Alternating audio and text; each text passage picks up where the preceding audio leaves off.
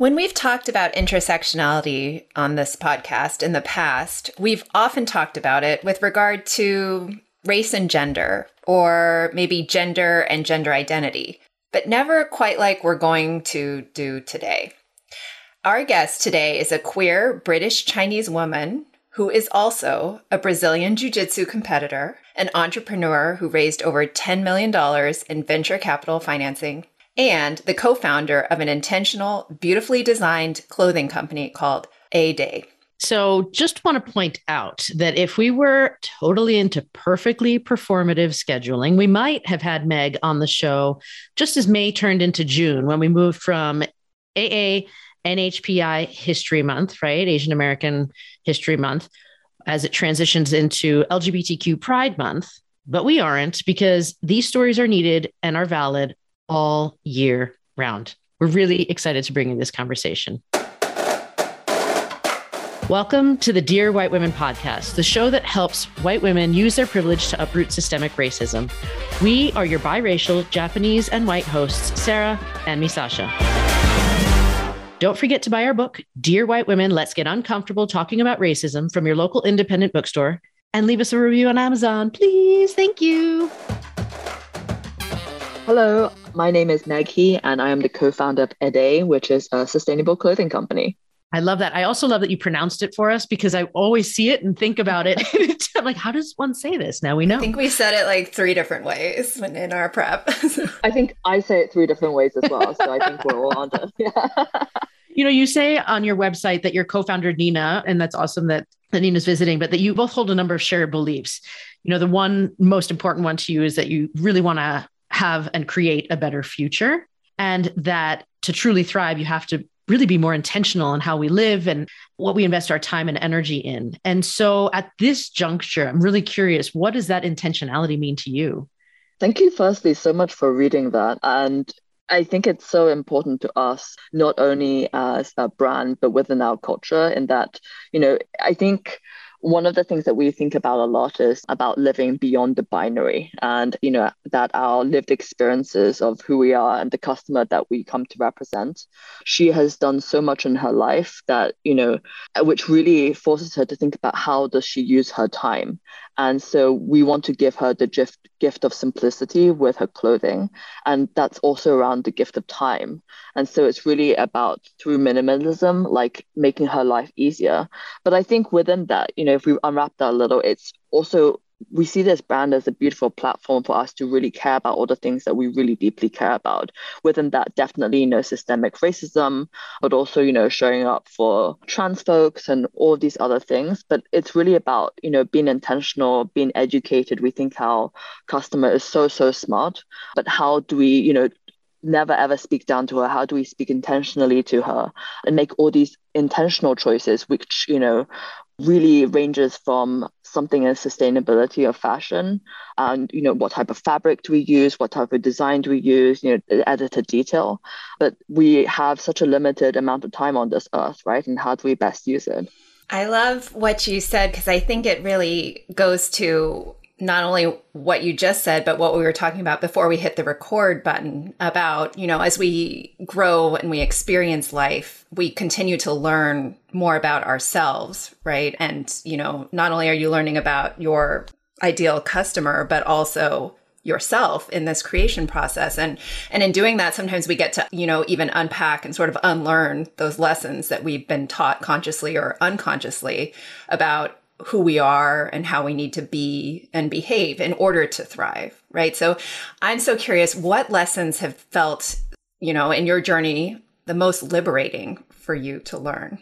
I think the one that was most liberating for me was also probably the most painful. So I was born in Beijing and I grew up in the UK. I went to college in the UK at Oxford. I went to Stanford for grad school, and I've lived most of my, last decade in the US.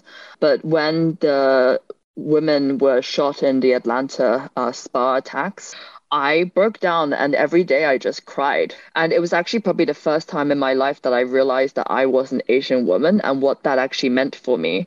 And the interesting thing is, my partner is a biracial Asian white woman. She's half Hong Kong Chinese, half Italian, born in the UK.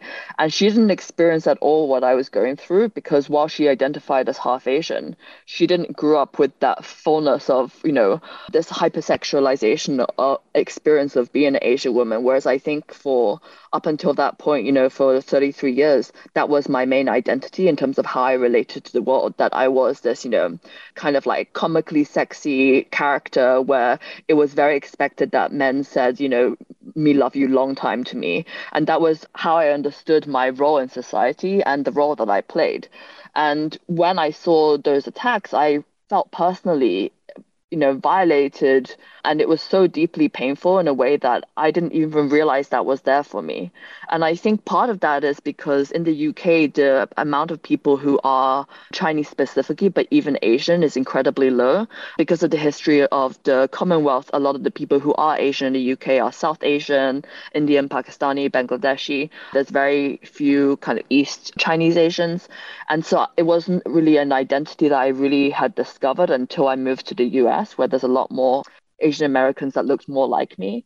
And so it was lost on me that I had only become this woman because that was how she was featured in mainstream television. And that was how she was interacted with. She was the prostitute, the high-class escort, the massage parlor. And I had understood for so long, even in these elite institutions, in all of my jobs, that was the role that I was supposed to play. And I remember this incident at my first job at Goldman Sachs. And I think, Sarah, you worked at Goldman, right? But my managing director at the time was negotiating the bill with the client, and it was definitely a bill in the millions. And he joked that they needed that fee in order to pay for my shoe habit.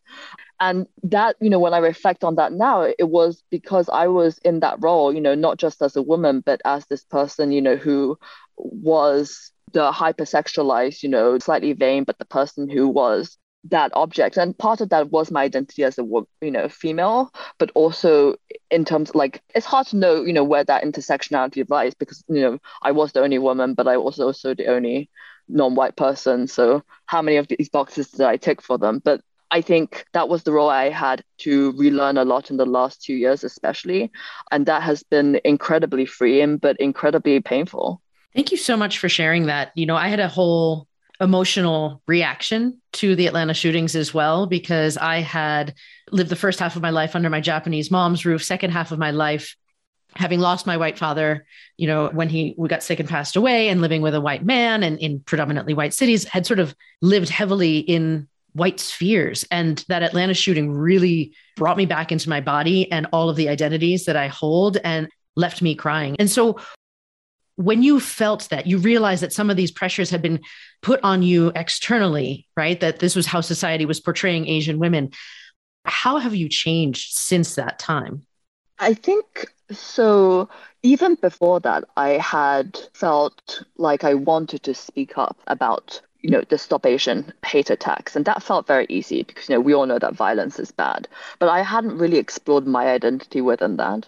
I think, pretty much throughout a lot of my, teenage years and adulthood, I felt very cautious about, drawing attention to any of the fact of, my race. I wanted it to be, buried underneath the achievements. When people looked at me, I wanted them to never think that, I got there because of the minority program, because of any sort of selection bias. But now I realize what wonderfully proud thing it has been. And I'm so sad that I buried it for so long, but I understand completely why. I think, pretty much every person that I've dated has been mostly white, some biracial, and every single one of them, one person even told me how uncool it was, quote unquote, to be non-white. And that was my relationship with, being Asian, especially in the UK and especially at institutions like Oxford, where not only were you to be considered, I guess, cool, you had to have gone to a private boarding school and come from the right family and preferably be related to the Queen. So there was just a lot of weird heaviness that actually even moving to the US, I felt really liberated from. And even when I went to grad school, it felt really cool that I was finally able to speak in Mandarin and to my dentist and to my doctor. And there were so many more shops and restaurants available. That was an incredibly freeing experience. But now, like, I really step into who I am and, really lead by that first. I'm not only Asian, but I am British Asian. And that is a unique part of my identity that I really have been exploring and talking about. And before it was totally forgotten. What I'm really impressed though, and which has really helped me, is by the number of businesses generated by and created by founders like the Omsom or August, this new generation of entrepreneurs who are so vividly aware of their identity. I didn't have to go through this relearning and cover up like I did. That's fascinating. And going back to the thing you said about intentionality, we do believe in that between me, Sasha, and I really deeply, which is why we've really pared down a lot of the involvement that we've had in our own separate spheres to really focus on the work that we can do here together on the Dear White Women platform. But when you talk about this intentionality and the role that your identity and has played in it, one of the things you've done is raise $10 million in venture capital funds. That's incredible. Right? I think as a woman, as an Asian woman, as a queer Asian woman, you buck a lot of trends by doing that. And I think the latest stats are something like, isn't it still about only 2% of venture capital funds raised in the US go to female founders? And so I would love to hear, what are some of the challenges that you faced and where was this process happening in relationship to your process of owning and stepping into your Asian identity and sort of what were all the things that were coming as you were overcoming the challenges of raising funds for your company? It's really interesting because I think it wasn't something I was even aware of at any part of the fundraising journey. I think at the time in my life when, we initially started 8A, so we are a direct consumer brand. We make clothing. A lot of it is very, very intentional, but all of it isn't very intentional. But we really try to use a lot of recycled fabrics, biodegradable, etc. Every item is very created using smart fabrics. Everything's machine washable, lightweight, breathable, etc. But I think that I hadn't really even seen a lot of these numbers until very recently. And so, when my co-founder, she's a white German woman, when we went out there, we were very, aware that we were both women and two female founders is a rare combination. But what we also, got a little bit caught up in is by the, grass is greener next door. And we saw these founders who were raising like $50, $100 million venture capital. And I think we always compared ourselves against the guys. And I think the stereotypical like Silicon Valley folks it's a, white male duo or white male trio, and they are raising hundreds of millions of dollars. We never thought of, the kind of 10 plus million that we raised as like anything significant. We much more thought that was just the necessary amount that we needed in order to create a business that we wanted to create, that we were passionate about creating and authentic about creating. But I think now when I look at the numbers, it's amazing to me. I'm like, wow, that's 2% of women and it's less than 1% of venture goes to kind of queer folks. So when I look at the Venn diagram between that, I honestly think it's amazing we raised any venture capital at all. But I just never really thought about myself in that identity. I do think that if I had known that, I would have felt more scared about it. So I think in many ways, I'm lucky, I guess, to not know the numbers. That's pretty cool. I wanted to stick with clothing then for a moment, if that's okay, because you just mentioned so many appealing traits of 8A. And I've noticed in general, quality has gone down this generation with most products, right? Fast fashion is on the rise. I think about appliances, and my mom had the same microwave that I had as a child for like 30 years, and the device kept working. And now mine can barely last 5 years before something goes wrong or it needs replacing. And I feel like we've seen that in tech companies and a lot of companies where products are made to sunset so that you need to buy replacements. And I get that from a financial perspective. Like maybe if a company just the purpose is to make a lot of money, you want to make products that'll last a little bit of time, but that they'll come back and buy more. But that's not what 8A stands for.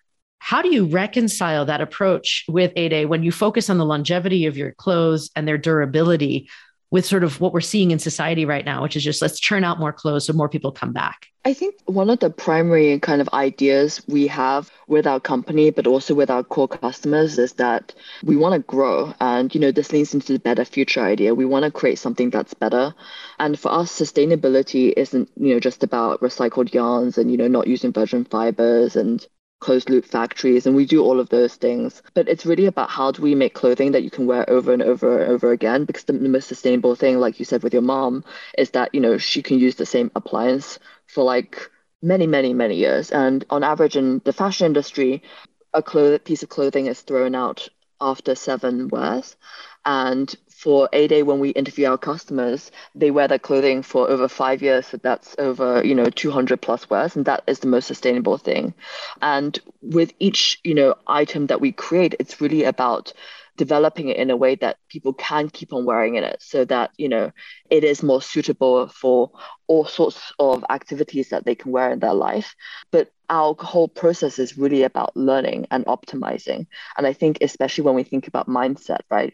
It's not that, there's one solution fits all, but even as we kind of grow, there's so much that we have to unpack and unlearn. And we're very open and honest with our customers. But by being a direct consumer brand, we have that relationship and we can say like, okay, we made a mistake here. Let's pull that back. Here's the new product and here's a much better fabric. And we're sorry that, we made a mistake there. But it's a constant process that we have to keep on growing and learning with each other. I love that. First of all, full disclosure, I bought the Up in the Air jacket because I was like, this jacket looks amazing. And I put it on and I can feel, the quality difference. And, I look, and Sarah and I have had this discussion for a long time about, quality pieces that are, can be more of an investment, but you want to have, to your point, you want to be able to wear this for a long time. You want to have this piece be quality and know and be confident when you buy it that that is going to be something like that. And, I've dealt on the legal side with other fashion brands that feel differently, about that. And so I love what you're saying. And so how do you take this approach then that you have and change the industry? In other words, how do you take the intentionality and that purpose that really drives what you do and get more brands on board with sort of moving away from this capitalistic pursuit, of mass production and huge quantities and dollar signs to really focusing on quality and consumer needs? I think that across the industry, I really see people leaning into this. We are a lot more responsible and sustainably minded than we have ever been before. And I think that's part of this conversation, right? It's not just in sustainability, but it's in being intentional in terms of the choices that we make, whether it is towards being anti-racist or anything else.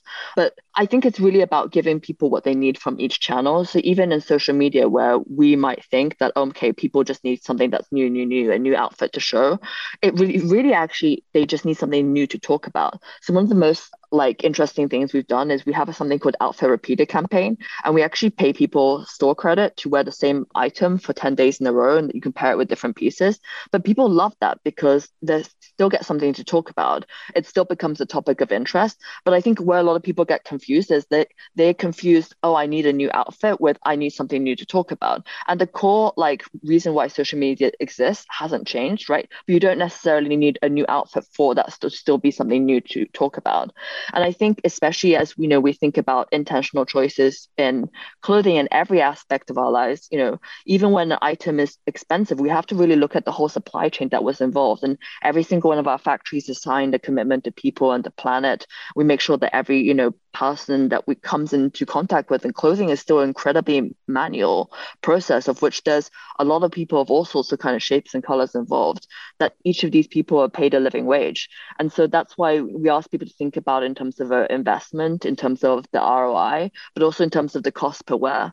And that to me is really about impact of sustainability rather than what is the most sustainable thing that people can get at the cheapest price. I love that. I'm still sitting with the fact that the average person wears a piece of clothing 7 times. I'm like, who are these people who can do that? That's a lot of turnover. And that actually really surprised me. So thank you for sharing that.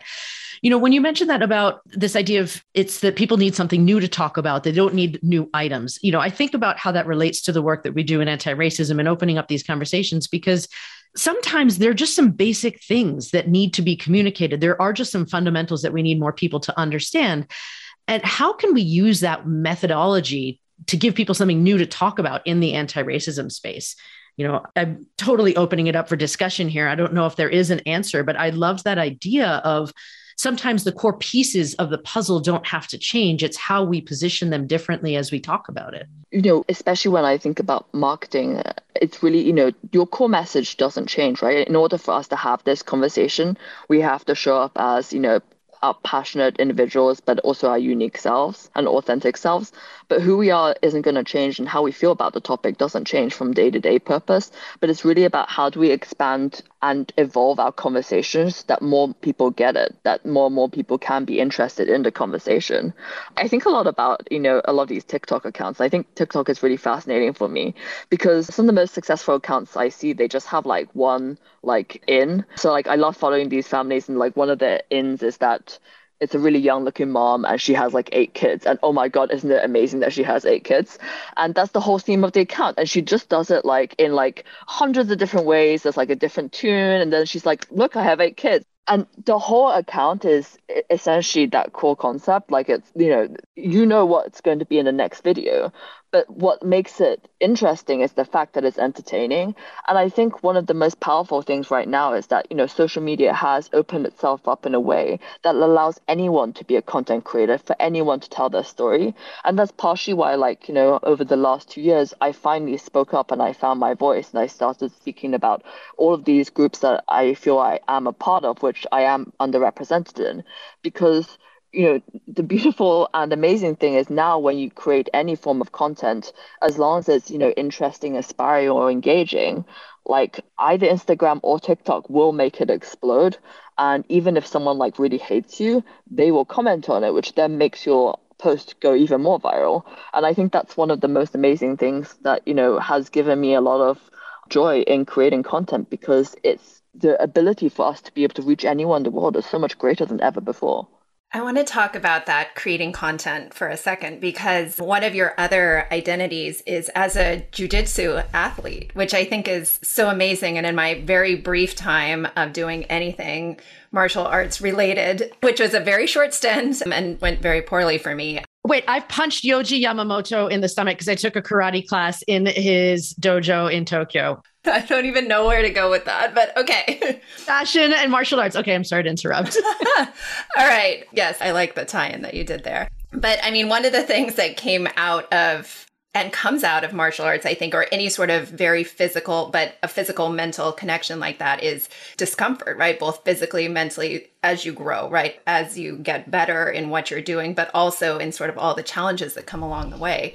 And so I want to talk about that discomfort for a second, because I think, as there is growth that comes out of that, but there are also challenges. And in the work that Sarah and I do, we talk about this pushback that we get from white women in our work, how, uncomfortable, which sometimes they say is traumatizing. And we go into deconstructing their real feelings around that they get, right? That discomfort about talking about race and racism.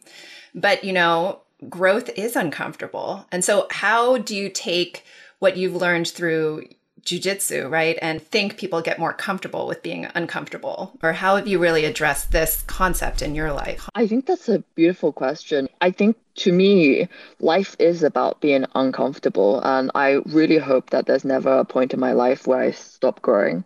And I think that is a continuous cycle of, kind of building up and then being broken down and revisiting my views and being able, and hopefully humble, lacking enough ego to be able to say I was wrong, and here's how I was wrong, and here's how I'm going to change going forwards. I compete in jiu-jitsu in what's called adult category, which sounds silly, but it essentially means that I fight against the 17-year-olds. So often these are people who've been training as kids.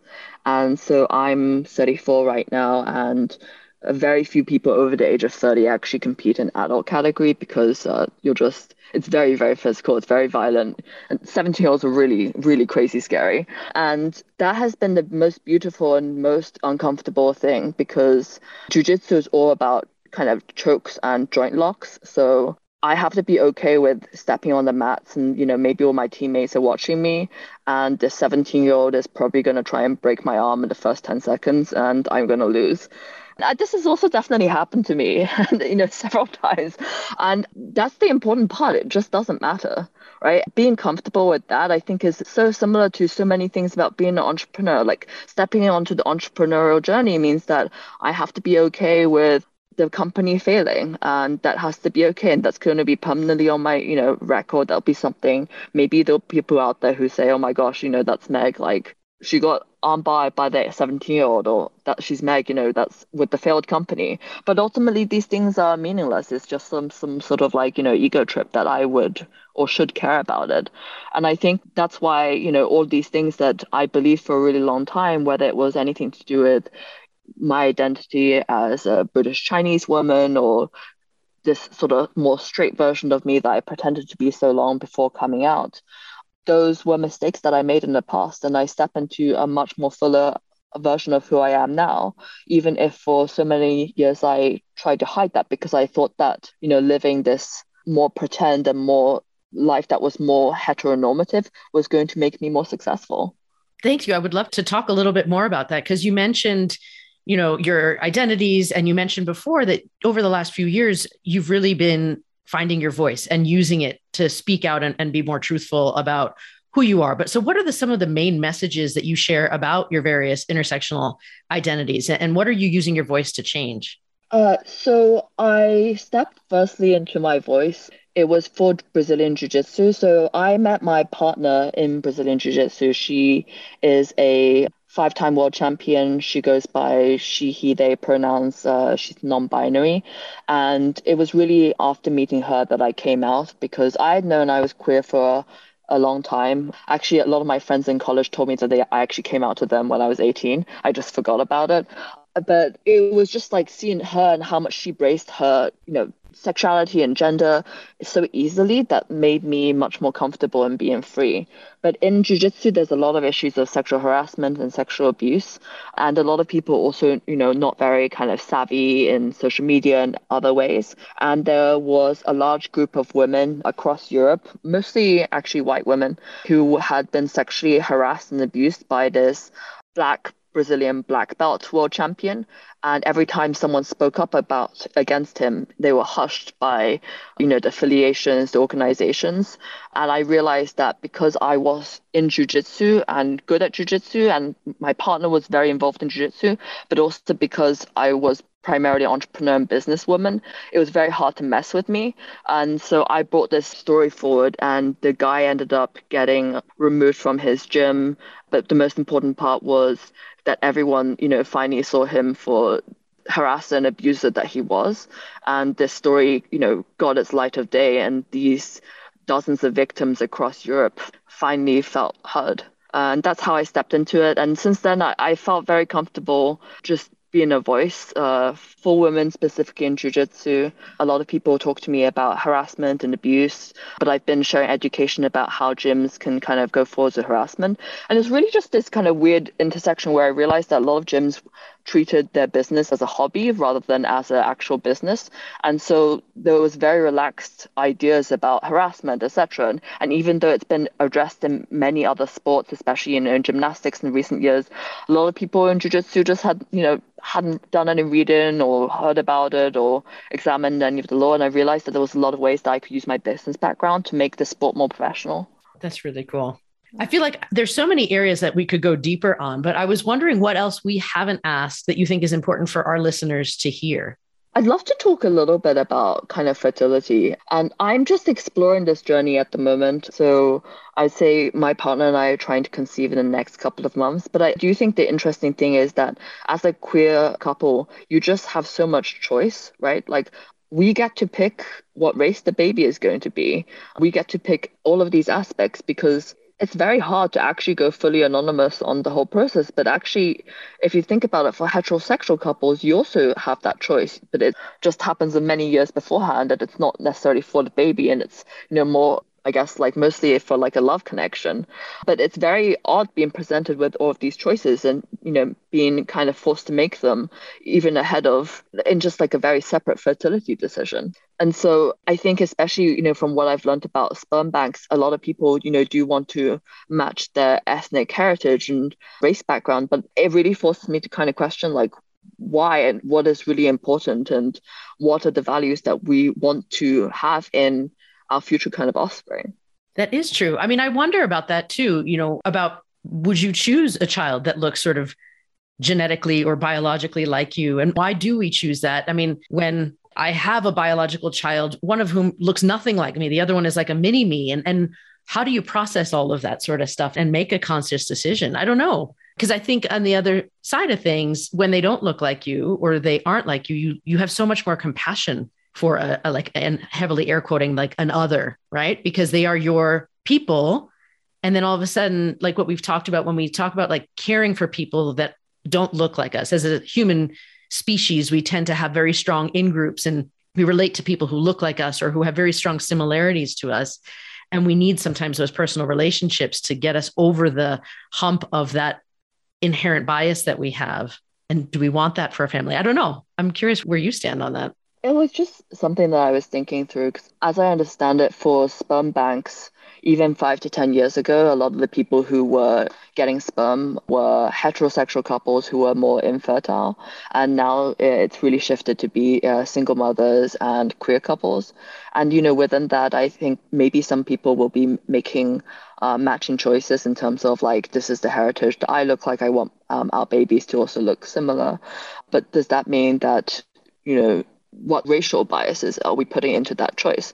And does that mean that there's a group that is going to be, continuously underserved within that, like it is in dating? And how does that play out, especially as this group grows?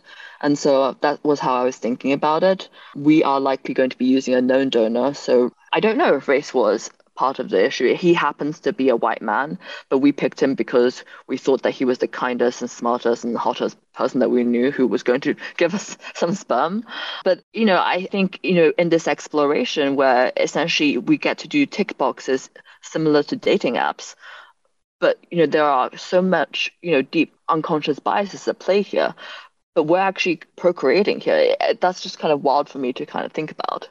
That's right. I have friends who have gone through, going to a sperm bank as single mothers. And I have friends who have worked at sperm banks, like previously as business analysts, actually. And to your point, it does seem to be a very different, like that friend who worked at the sperm bank, this was years ago. It was discussing sort of heterosexual couples who were coming in. And now this process many years later seems to have changed. But those questions, talking about the information that you're given, the information that you may not know, the information that you choose to know, those are big ones. Those are very real ones. It also amazes me to hear that has shifted so much in 5 years. Like you really realize how quickly norms can change. Then I wonder also how much will regulations change? Is society going to be okay with that new use? Like, I don't know. I think in this current climate where things feel so divided and controversial.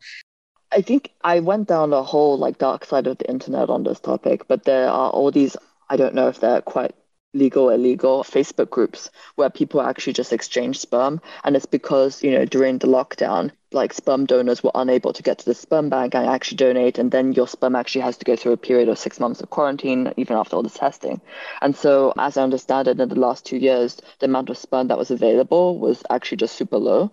And so all these groups have just popped up across the internet where like literally like men, you can just type to them and they will like ship some sperm to you or like, I don't know, pass it off on internet. But, within that group, just kind of colloquially, you also definitely see biases from, when a recipient is asking for a sperm, but, you see the posts that are more popular, right? And the more popular ones are definitely, the ones where the person asking for sperm is like a young, attractive, femme-looking kind of white woman versus like someone, other races where, sometimes you see these posts are just kind of ignored. I feel like this is probably going to get these groups shut down now, so maybe I should stop talking about them because they're actually really powerful during the pandemic. And I think it so ties into the bigger picture conversations we're having right now with the Supreme Court and the possible changes in Roe v. Wade and like, what is a parental right and how do we make these choices? And is the person who donates the sperm at all responsible? How, like, there's so many repercussions in this realm of reproductive justice that need to be considered and hopefully will not be messed with. But I'm also not naive and watching that space carefully, And one of the interesting things was that it's the way that like they describe people in this group. And so as soon as I joined this group, like someone messaged me and was like, hey, I see that you're based in New York, like I'm based in New Jersey, like let me know if I can supply you some sperm, which is definitely kind of wild. But I was wondering, I was like, is that an offer that he gives to everyone? Or is it because that, he saw my profile and he judged, and like all of my box ticking, like, my race, my education, what I do right now, that added up to a certain thing. And then he deemed me like worthy of his sperm. Then he like sent me that message. And yeah, I think that there are a lot of new legislature that's obviously happening, but the change in the sperm banks going from heterosexual couples to queer couples and single women doesn't surprise me at all, given when gay marriage was legalized and how much easier it has been to be out. I don't think I could have been out really and lived the life that I wanted to live, like before gay marriage was legal. And even now, I think, especially at where I live in terms of intersectionality, like it has been super surprising for me how certain groups think society isn't heteronormative when it is anything but. But I think that there's a lot of positive intention and feeling, and that's ultimately why we're here, right? We're here to have these conversations. But, you spoke, Sarah, earlier about how kind of traumatizing it has been, for people to address their unconscious racist ideas, but I've had so much backlash against me, even from close friends, when I try to bring up how heteronormative society is. And when I say heteronormative, it's not necessarily even, but it's really from my intersectional lens of like, race plus gender plus sexuality. And that has been really painful for me because I know some of these conversations have been well intended, but I had one of these the other day with a friend who we were talking about infertility policies in New York, which is actually a very progressive state. But in order for queer couples to count as infertile under insurance purposes, you have to have between 6 to 12 months of trying to get pregnant, trying to conceive. And to do that as a queer couple, you have to do at least IUI. And so that's thousands of dollars, if not tens of thousands of dollars it costs. And he suggested to me that maybe because I'm bisexual, I should just lie and tell them that I have a male partner instead, because then I would just qualify straight away. And I know that he was very well intentioned within that he was just trying to help me, find a solution for this healthcare idea. But he just didn't get at all like how hard I've worked in order to be my full identity, in order to not have to lie about the fact that I don't have a male partner. And that was really sad for me because I just didn't want, I know in order to have that conversation, it's a deep conversation. I'd have to force him to confront all of these assumptions that he made. And, sometimes you just want to like have an easy Sunday afternoon conversation where you're just chatting about what's up without having to go and dive into one of these things. For people who want to find out more about you, find out more about what you do, where can they find you? Yeah, so please check out Aday. My company is ADAY on Instagram, or thisisaday.com on the internet. And you can follow me on Instagram at meg.he. And I just basically create content whenever I feel like there's a wrong in the world. That is essentially the core of my content creation. I love it. Thank you so, so much. Thank you so much. And it has been a pleasure having me on. Thank you so much. I'm very grateful. You've been listening to the Dear White Women podcast and are the reason we are among the top 1.5% of podcasts in the world. You rock! Did you love this episode? Head over to Apple Podcasts or Spotify to leave a rating and review. And it may seem like a pain, but it really helps. And make sure you're following us so you keep getting the newest episodes each Tuesday. Don't forget for all your non-podcast listener friends to tell them about our new book, Dear White Women, Let's Get Uncomfortable Talking About Racism, which you can buy anywhere you buy books, including Amazon, where we would love your reviews. We're on Instagram and Twitter and are upping the game on our emails. And if you love us, send us an email at hello@dearwhitewomen.com to bring us into your company for a webinar or a workshop.